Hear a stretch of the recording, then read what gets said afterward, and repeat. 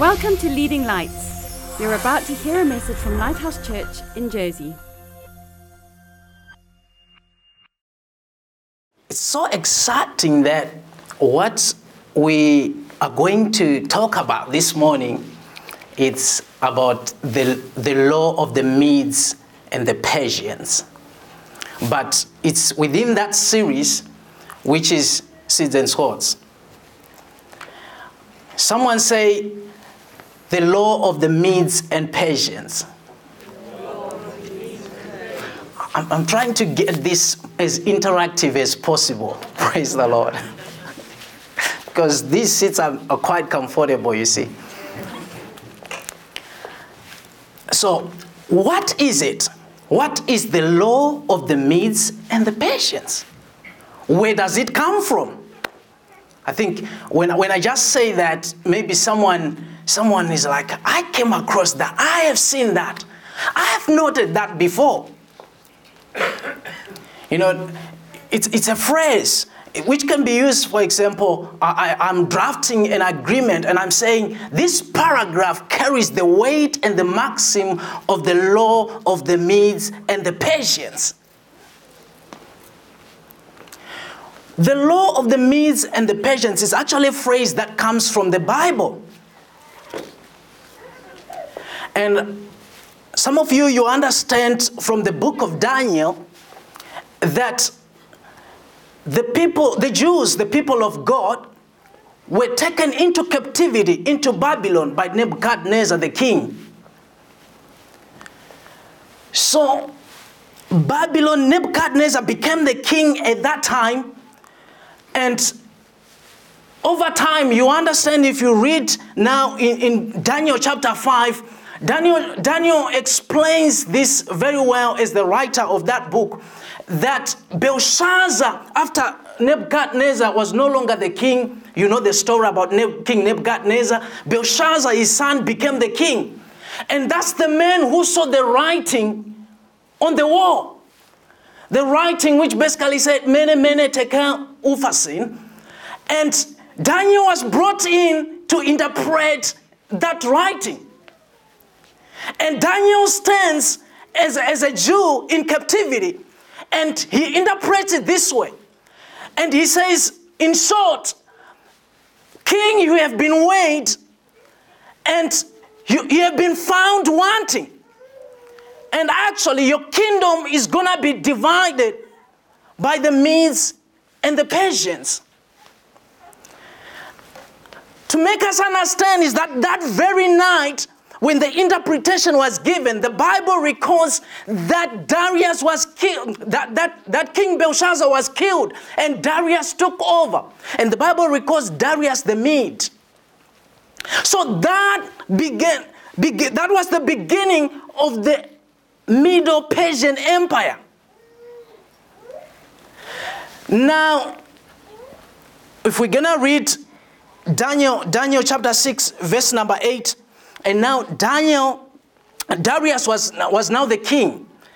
And I'll explain this a little bit. And this is what it says. It says, now, O king, establish the decree and sign the writing so that it cannot be changed according to the law of the Medes and the Persians, which does not alter. The law of the time in the Medo-Persian Empire was unalterable. It was unchangeable. Once the king has signed it, it became inviolable, even by the king himself. And therefore, chapter 6 of Daniel starts this way. It says, now in those days, Darius, when he became king, he established what they called satraps, which were basically governors, 120 of them in each of the provinces. And above them, he appointed 3 men, and Daniel was one of them. These satraps were supposed to actually report to these 3 men, and Daniel also then, with these 3 men, report to the king, so that the king does not suffer any loss. And because Daniel has an excellent spirit, the Bible records, and the king was so impressed by Daniel to the extent that he thought to himself that he might elevate him further. But the news did not really entice the other guys. So what did they do? They set a trap. They said, let's find a fault within this man called Daniel, and let's make him fail that he's not elevated. The Bible records that they could not find any error. They could not find any fault in him. To the extent that they said, we can only find fault in the law of his God. Therefore, they tricked the king in this way. Where we have just read, rather. He said that these guys, they came and said, look, all the administrators, including us, the satraps, also the advisors, and everyone in the kingdom, we have consulted and we have gathered. And therefore we have determined this. And we ask you, O king, to make it in writing and make it a decree. What was it? He says, we want to say in the next 30 days, no man in your kingdom shall pray to God or any other God except to you. In other words, they were saying, Darius, you are going to be God in the next 30 days. Just for the next 30 days, you will be God. Every man in the kingdom will be praying to you. What a trap. And the king accepted. And the king made a decree according to the law of the Medes and the Persians, which does not change, which does not alter.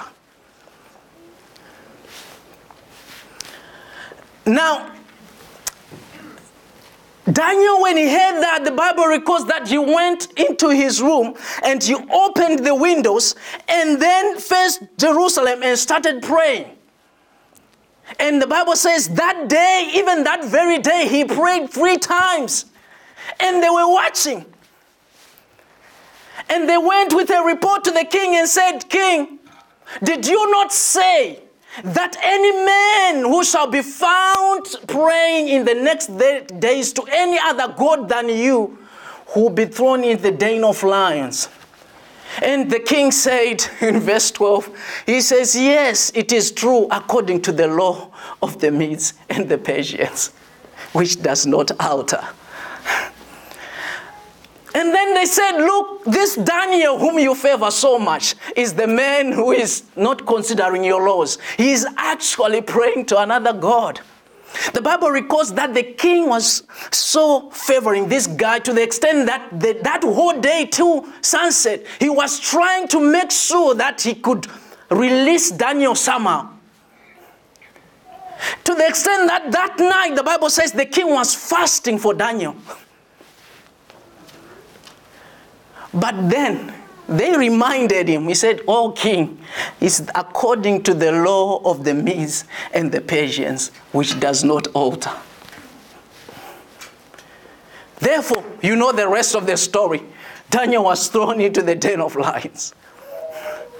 And the angel came, he says, Daniel, that the angel, O king, came in the night and stopped the mouths of the lions because I had no wrong in myself. This is one of the guys in the Babylon Empire, or in the Medo-Persian Empire rather, who was affected by the law of the Medes and the Persians.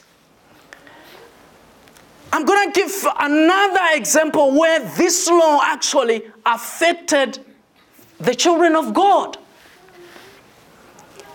Now, if we read in the book of Esther, so read Esther 3 from verse 8 to 10. Now, this time it was no longer Darius. It was another king, and his name was Ahasuerus. The other name of this king is called Xerxes. I think to people who watched movies and documentaries, I think you are more familiar with the name Xerxes. So Ahasuerus was the king, the Persian king at the time.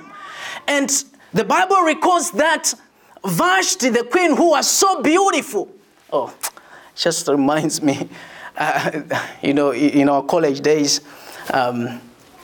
we when we saw someone who was rather beautiful, we were, me and my brothers in church, we used to say she's a daughter of Job, because Job records in Job 42, he says, none in that time was as beautiful as the daughters of Job, just like my wife, by the way.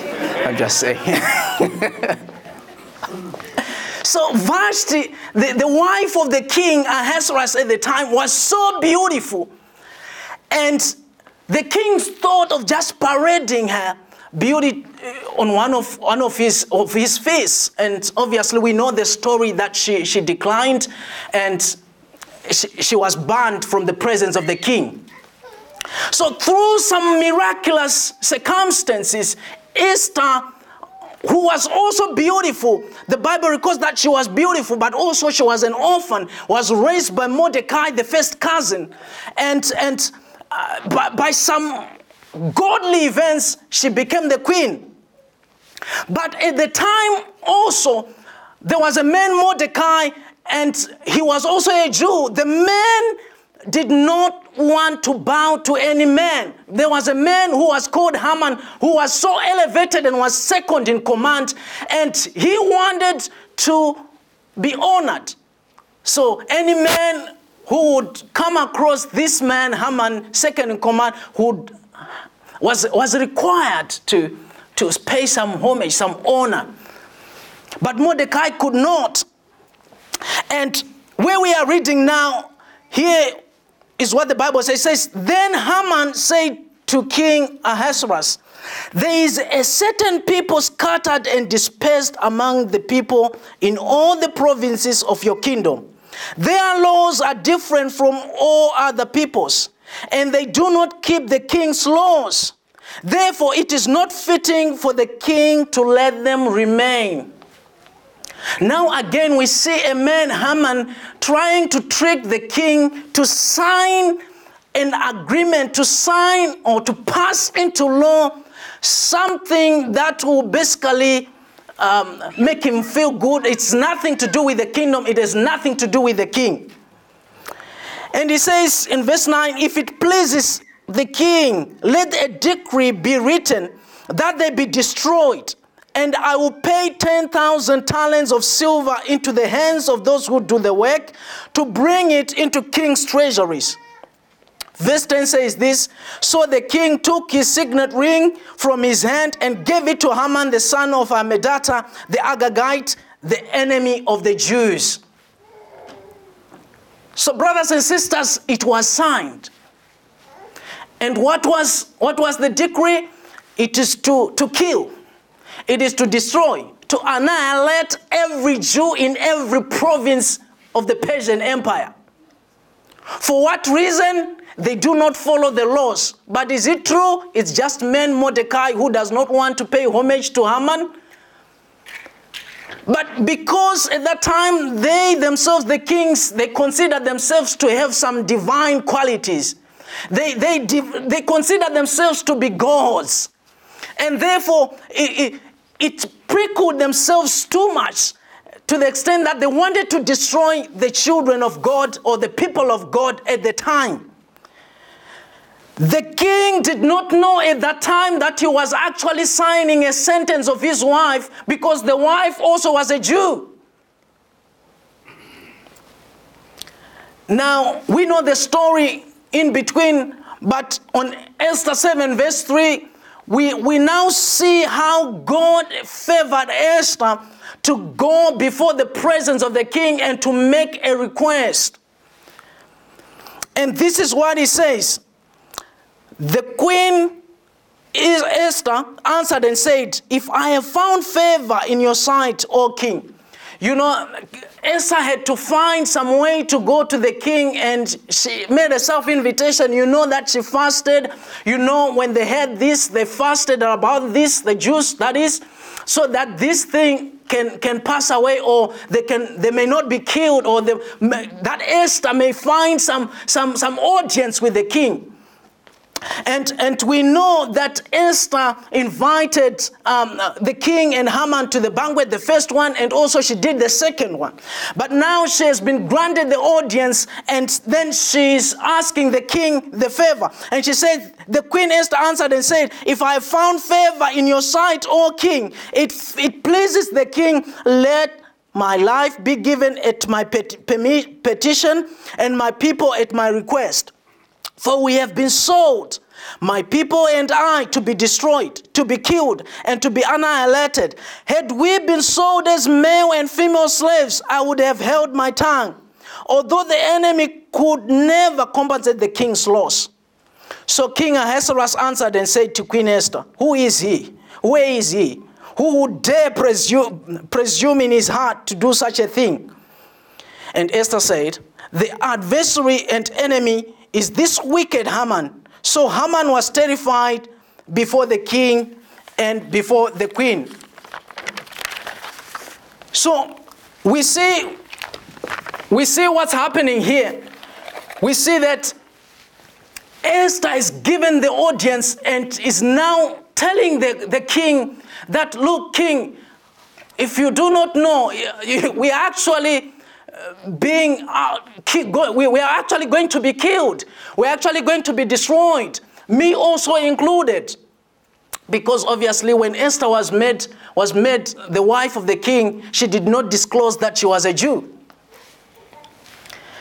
And on verse 8, we know, on chapter 8 rather, we know what then happened in that the Bible records in Esther 8 verse 3, it says, now Esther spoke again to the king and fell down at his feet and implored with tears to counteract the evil of Haman the Agagite and the scheme which he had devised against the Jews. To show you the immutability or the unchangeableness of the law of the Medes and the Persians is that though Haman was terrified that he had made the king to sign a decree ordering all the Jews to be killed in every province, he understood, Haman, that it was not going to be altered because it was signed according to the law of the Medes and the Persians. And therefore, that decree could not be revoked. It could not be cancelled. Therefore, Haman had set a date. He had actually he cast laws to find the suitable date on which the Jews were going to be killed. And he said actually it's going to be the 13th day of the 12th month when the Jews in all the provinces were going to be killed. And that decree was signed according to the law of the Medes and the Persians. And the king held out his golden scepter, Esther 8:4 says, toward Esther. So Esther arose and stood before the king and said, if it pleases the king and if I have found favor in his sight and the thing seems right to the king and I'm pleasing in his sight, let it be written to revoke the letters devised by Haman, the son of Hammedatha, the Agagite, which he wrote to annihilate the Jews who are in all the king's provinces. For how can I endure to see the evil that will come back to my people? Or how can I endure to see the destruction of my countrymen? And listen to chapter 8, verse 8. This is the king saying to Mordecai, talking to Mordecai and Esther. And he said, you yourselves write a decree concerning the Jews as you please, in the king's name, and seal it with the king's signet ring. For whatever is written in the king's name and sealed with the king's signet ring, no one can revoke. And says, by these letters, the king permitted the Jews who were in every city to gather together and protect their lives, to destroy, kill, and annihilate all the forces of any people or province that would assault them, both little children, women, and plunder their possessions. On one day in all the provinces of King Ahasuerus, on the 13th day of the 12th month, which is the month of Adar. Now, instead of him revoking what he had signed or what he was made to sign by Haman to say, that shall not happen, let me just cancel the old agreement. He could not do it because the agreement was unalterable. Therefore, he had to make another decree, which is to say, you, the Jews, we are allowing you to be armed on the very same day. And every man who is going to try and attack you, arm yourselves and rather kill or defend yourselves. And the same decree was given according to the law of the Medes and the Persians. Now you understand what we are talking about. A king, an earthly king, made decrees which were unalterable. Decrees which could not be altered according to the law of the Medes and the Persians. Think about this. How about God's ways? How about God's principles? How about God's laws? How about God himself? As a matter of fact, this is what the Bible says about God. If you read Malachi chapter 3, verse number 6, this is what the Bible says about God. He said about himself, he says, I am God who does not change. O sons of Jacob, you shall not be consumed. He says, I do not change. I am the Lord. In Numbers 23, verse 19, Moses wrote this about God. And he says, for God is not man that should lie, nor the Son of Man that he should repent. Has he not said, and he will not do it? Has he not spoken, and will he not accomplish? Will he not fulfill it?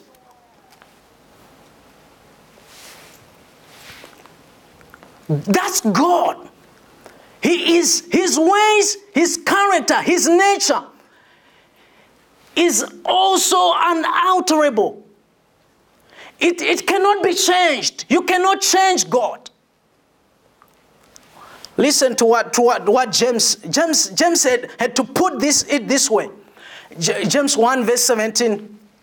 It basically says, it's the scripture just kicked into my mind. You won't see it on the screen. And James says, he says, do not be deceived, for God is the Father of lights. And he says, in him there is no variableness or variation, no changeableness. There is no shadow of turning.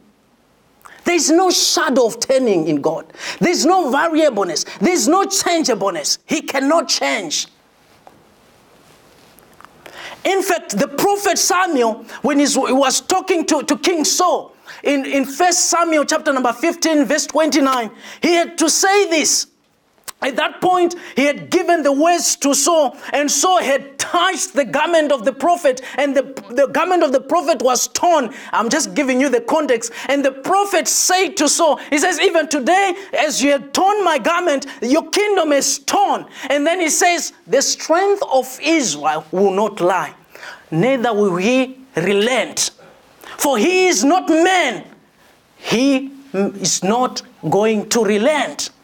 All this is talking about the immutability. It is talking about the unchangeableness of God. The character of God, that he cannot lie, he cannot change, he cannot tilt. You see, the principles of God, they are unchangeable. As I was speaking right now, I just thought about a certain scripture in Hebrews. I'll read this one. It's an amazing scripture. Hebrews 6 says this to say, in verse 30, he says, for when God made a promise to Abraham, because he could swear to no one greater, he swore by himself, saying, surely blessing I'll bless you, and multiplying I'll multiply you.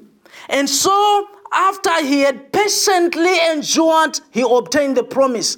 For men indeed swear by the greater, and an oath for confirmation is for them the end of all dispute. Thus God, determining to show them and abundantly to their heirs of the promise the immutability of his counsel, confirmed it by an oath. That by two immutable things in which it is impossible for God to lie, we might have strong consolation who have fled to refuge to lay hold of the hope set before us. The writer of Hebrews is basically saying the promise of God himself cannot be altered. He says, and God, when he was making a promise to Abraham, he said it, he could not swear by anything that is greater. Because men, you are known, you can swear by your mother, because your mother, you deem her to be greater. You can swear by someone who think is greater and say, I'm telling you this truth. I swear. And even they say, on my mother's grave, they say. And when someone says that, then even if you are doubting that they are going to pay back, you say, no, they will pay. They will pay. But God could not swear by anyone who was greater, but by two immutable things, which is his promise itself and his nature. He showed to them abundantly the immutability of his counsel. What am I saying? What I'm basically trying to say here is that God cannot change. And his ways, seeds, they cannot be altered unless they are altered by the delegated authority within those seeds. And God gave men in the beginning, Adam, not me, Adam. He was given a delegated authority.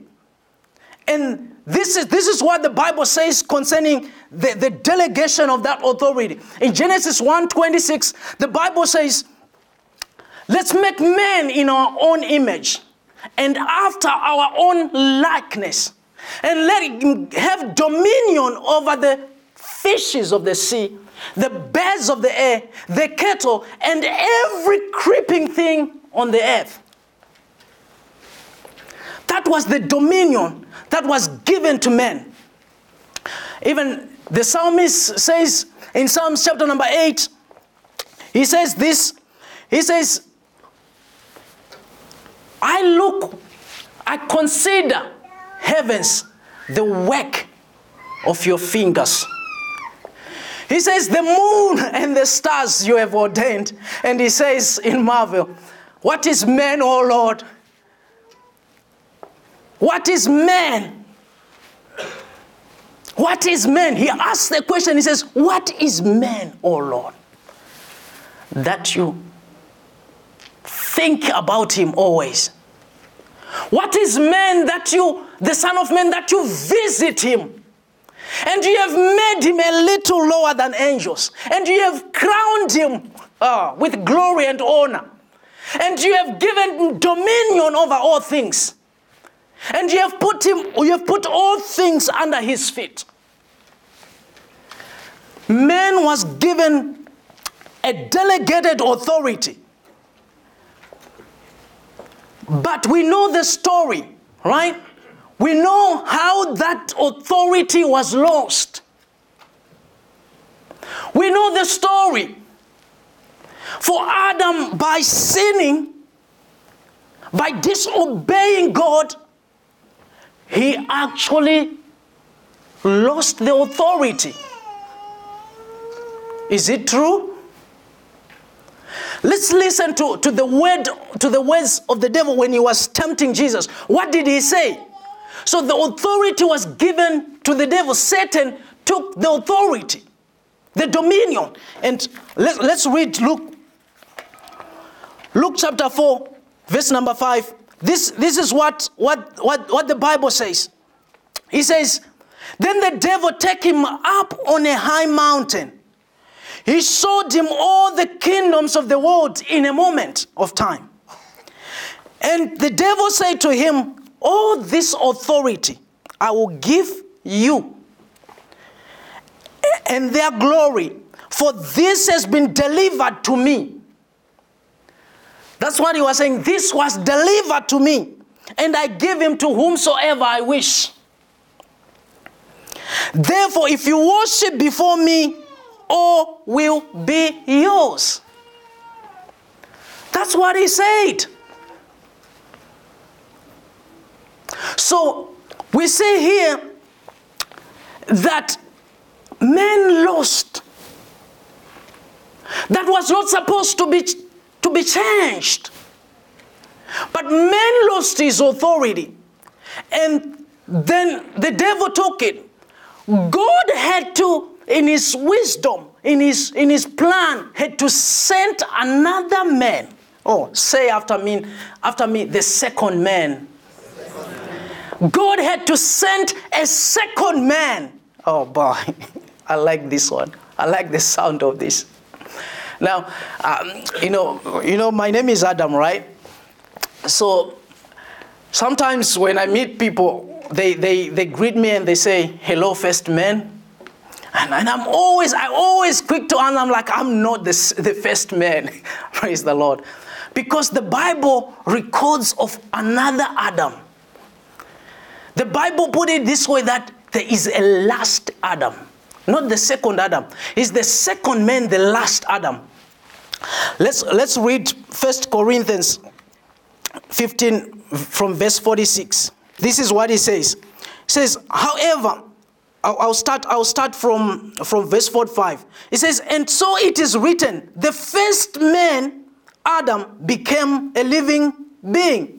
The last Adam became a life-giving spirit. He says the first man, who was Adam, he was a living being. But the last Adam, who is he talking about when he's saying the last Adam? Who is he talking about? Definitely he's not talking about me. He's talking about Jesus. He says the last Adam is the life-giving spirit.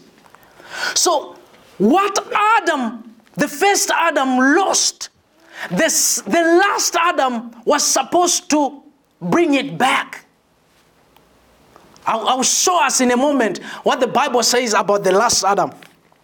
It says, however, verse 46, however, the spiritual is not first, but the natural, and afterward the spiritual. He's basically saying the first Adam was a natural man. Actually, he puts it, he's an earthly man. But the last Adam is spiritual man. He says the first man was of the earth, made of the dust. The second man is the Lord. Oh, the second man. Someone says the second man. The second man is the Lord. He's the last Adam. And then he says, as was the man of the dust, so also are those who are made of dust. And as is the heavenly man, so also are those who are heavenly. Say after me, I am heavenly. I am heavenly. Hallelujah. I'm starting to like this. You see, you are the priesthood of God. Hallelujah. You see, when the writer of Hebrews in Hebrews chapter 12, my favorite scripture, on verse number 24, when he starts to write, actually it starts from verse 18, where he says, you have not come to a mountain that quakes. You have not come to a mountain that can be touched, meaning Mount Sinai. He says, you have not come to that mountain. He says, where have you come? He says, you have come to a heavenly Jerusalem. You have come to the church of the firstborn, whose names are written in heaven. You are heavenly. I am heavenly. Praise the Lord. Now, let's go a little bit further about this. So what we're establishing is that the first man lost his authority. He lost his dominion. But the second man, the last Adam, had to come back and bring it. Praise the Lord. This is what Romans says. I like what Romans 5 verse 12. This is what the writer the writer says. He says, Paul says, therefore, just as through one man sin entered the world. Sin entered the world through one man. And he says, and death through sin. It's like as a consequence of sin, death, it reigned. Thus death spread to all men because all sinned. For until the law, sin was in the world, but sin is not imputed where there is no law. What it just basically means is that people became knowledgeable about sin because the law was put in. So if you read the book of Galatians, it says, people became knowledgeable of sin because of the law. That's another subject. But what we are focusing on right now is this.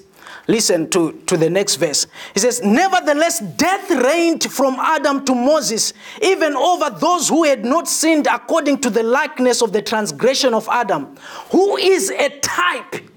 Say a type. So here he's saying, they had not sinned according to the transgression of the first man, who was Adam.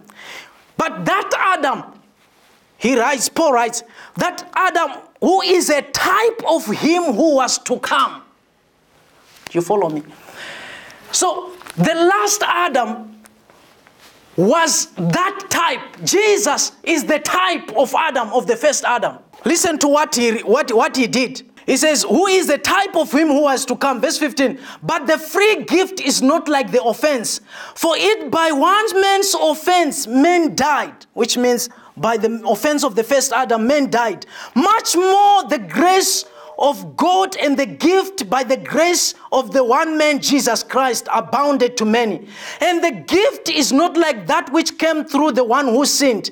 For the judgment which came from the one offense resulted in condemnation. But the free gift which came from many offenses resulted in justification. For if by the one man's offense death reigned through one, much more those who receive the abundance of grace and of the gift of righteousness will reign in life by one Jesus Christ. Listen to this. This is this is the pinnacle of what I've been saying all along. If you have been sleeping, now it's time to wake up. Let me tell you this. So what the writer in Romans is basically saying, Paul is saying that there was a man who was a type of the first Adam who was to come. And the first man, who is Adam, he sinned. And when he sinned, sin entered into the world. And all men sinned. And death since that time reigned because sin entered into the world. But he's saying, by the same token, as sin was actually imputed to all, as sin reigned on all men from Adam, he's basically saying that when Jesus came, he was also a type of the first Adam. But because of the disobedience of the first Adam, he overcame by obedience. And as the first man disobeyed and the sin entered and reigned, the second man, the last Adam, he obeyed and the gift of righteousness was imputed to all. Hallelujah. Then he says, they that receive, he says, they that receive the gift of righteousness, what you are going to do is just receive. He said, they that receive the gift of righteousness and of the abundance of grace, they shall do what? They shall reign. They shall king. In this life, in heaven? No. He says, they shall reign in this life by one, Jesus Christ. In other words, just like the Persian king gave the power to the Jews to defend themselves, God did not leave us to die because of the unalterable law. He sent an answer. The answer came in Jesus. Oh, God. I feel that there's someone who is missing me right now. And I'm going to repeat this just for your sake. Oh, that's how God loves you. Praise the Lord. Listen. God did not leave us. The Bible says, to put this way, it says, while we were yet sinners, Christ died for us. while we were yet sinners, Christ died for us. God did not leave us powerless. God did not leave us at the mercy of what the sin could do, because the punishment of sin is death. Just like the decree that was given, which was not alterable, they were going to be condemned to death. And the king had to had to make another decree to empower the Jews to defend themselves. God, in his love, had to send another type of Adam. The Bible says the last Adam, the second man. He had to take our place on the cross. He had to die in our place. Actually, Paul put it this way. Paul says, if one man died, therefore we conclude that all have died. When Christ Jesus was crucified on the cross, we were crucified together with him. Then when he went to hell, when he died, we died with him. When he rose from the dead, we rose with him. He did not leave it that way. The Bible says he rose and he ascended into heaven. And he seated the right hand of power. And in Ephesians chapter 1, we are told that we are seated together with him in the heavenly places, far above every power, above every principality, above every rule, above every kingdom. We are seated with him. You can't sit with him because he is seated there after victory. What it means is when he sat there, we sat with him. What it means is that whatever process that he went through to get seated, we went through with him. Say this after me. Say, I am a victor. I am a victor. I am a victor. I am a winner. I am more than a conqueror through Christ Jesus. You see, that's the way it is. He says, through Christ Jesus, I am more than a conqueror. The reason you are more than a conqueror is that when someone is conquered, he had done it alone. So they say he has conquered. But the reason we are more than conquerors, because he did it. Praise the Lord. Praise the Lord. We claim the victory. Praise the Lord. We are seated with him. That's your position. That's your position. That's your positionally. We are seated. Listen, something just came to my mind. You see that banner, which is actually coming from Matthew chapter 28. Should be around verse 18. Jesus, to show you that he had conquered, to show you that he had taken the authority. In Luke chapter 4 where we read, Satan said, all authority was delivered to me. I will give to anyone who I wish. But in Matthew 28:18, Jesus, when he rose from the dead, he says, all authority in heaven and on earth has been given unto me. Oh. Woo! Go ye therefore. You understand this? We are more than conquerors. We are more than in Christ Jesus.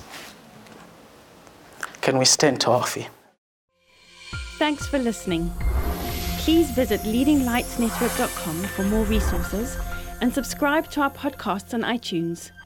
And please consider supporting this ministry financially by making a donation on the giving page of leadinglightsnetwork.com or lighthousejersey.com.